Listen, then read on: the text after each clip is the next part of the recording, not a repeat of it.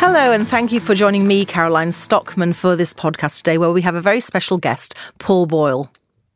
Paul Boyle's a chartered accountant, has worked in a variety of roles and recently retired from Aviva. He has a portfolio of NED roles and is currently chair of the whistleblowing charity Protect. Paul's also a very valued member of the ACT's advisory panel. Paul, over to you. Well, Caroline, thank you very much for that introduction. It's a pleasure to be with you here today to contribute to this podcast on behalf of the Association of Corporate Treasurers. Now, the title of the podcast is Making Sure That You Have the Picture on the Box. And I'm sure you're wondering, what's all this got to do with the challenges faced by the members of the ACT? Well, let me explain what the title refers to and how the idea of it came to me. The picture on the box refers to jigsaws. Most of us have some experience of doing a jigsaw puzzle at some point in our lives. Some may not have done one for many years, but for others it becomes a lifelong hobby. Now, most jigsaws of a substantial size, let's say 500 or more pieces, are quite a challenge, and completing them can take many hours or even days of patient labour. In some cases, the designers of the puzzles seem to take delight in making the task fiendishly difficult and frustrating. Think, for example, of a wide expanse of clear blue sky above thousands of virtually indistinguishable seabirds. Many of us enjoy a challenge in our jobs. We get satisfaction from doing things that stretch us, but only up to a point. In the end, the job needs to be doable, or else we become disheartened and lose interest. Tackling a large and complex jigsaw can be very satisfying, but only if we have a realistic prospect of completing it. And one of the things that could tip a person from enjoyment of jigsaw puzzles to disillusion is if they were asked to do a complex jigsaw without being given the picture on the box to work with. Now, what's this got to do with the world of work? Well, in the late 1980s, I moved from one of the big audit firms where I'd been working as an external auditor to work for the first time for a commercial company in the corporate head office of a multi-divisional, multinational group. Not only was the company and the industries in which it operated unfamiliar to me, but I was also appointed to a brand new role with no direct predecessor. I was confronted with a barrage of new information, reports, emails, correspondence, formal meetings and informal conversations. And to be honest, for quite a long time, I found it very confusing and it did make me unproductive.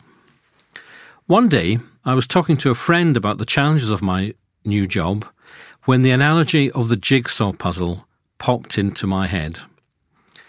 My job felt like I had been asked to do a jigsaw puzzle in which every day someone tipped out onto my desk a pile of new pieces, i.e. the reports, the emails, the correspondence and the meetings. But there were two issues that made the puzzle really hard to complete. First, I had not been given the picture on the box, with the result that I could not see where the individual pieces should fit into the puzzle. And secondly, included in the pile of pieces dumped onto my desk were pieces that looked very interesting, but which actually belonged to someone else's jigsaw puzzle. And the fact that I didn't have the picture on the box meant that this wasn't always very obvious. And this conversation with my friend made me realise that it was essential to have the workplace equivalent of the picture on the box in order to make a job doable and satisfying. Now, sometimes one will be given the picture on the box by your boss. In this particular case, because the job was completely new, I felt it would be better if I took the initiative of drawing my own picture on the box. And this allowed me to identify much more easily where different pieces of the puzzle would fit. We could see what was sky, what was cloud, what was sea, what were the sailboats in the harbour, and what were the shops along the harbour front. And after that, things started to fall in place and the job became much more personally satisfying, and I think I was able to do a better job for my company.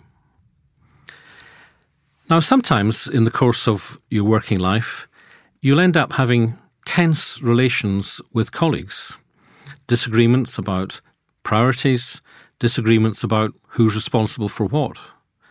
And I think part of the underlying challenge here is that the picture on the box which they have could well be different and on occasions incompatible with the picture on your box. And if you can have an explicit conversation with your colleagues about how you see the picture on your box, I think it can help reduce underlying tensions and make your relations much more productive. Now, having a clear picture on the box becomes even more important as one progresses to more senior roles in which you'll become a leader of a team. In those leadership roles, your success will be crucially dependent on getting your team to work together to achieve your goals. It's highly unlikely that you will be successful if your team all have different pictures on the box and if their picture is different from yours. So it's essential for you as the leader to make sure that everyone has the same picture to work off. You may want to paint the picture on the box for your team. You may find it even more productive if you get the members of the team to join you in the artist's studio and co-create the picture on the box. In the past 20 years or so, I've made a point of making sure that the organisations which I have led have had a clear picture on the box to guide the team.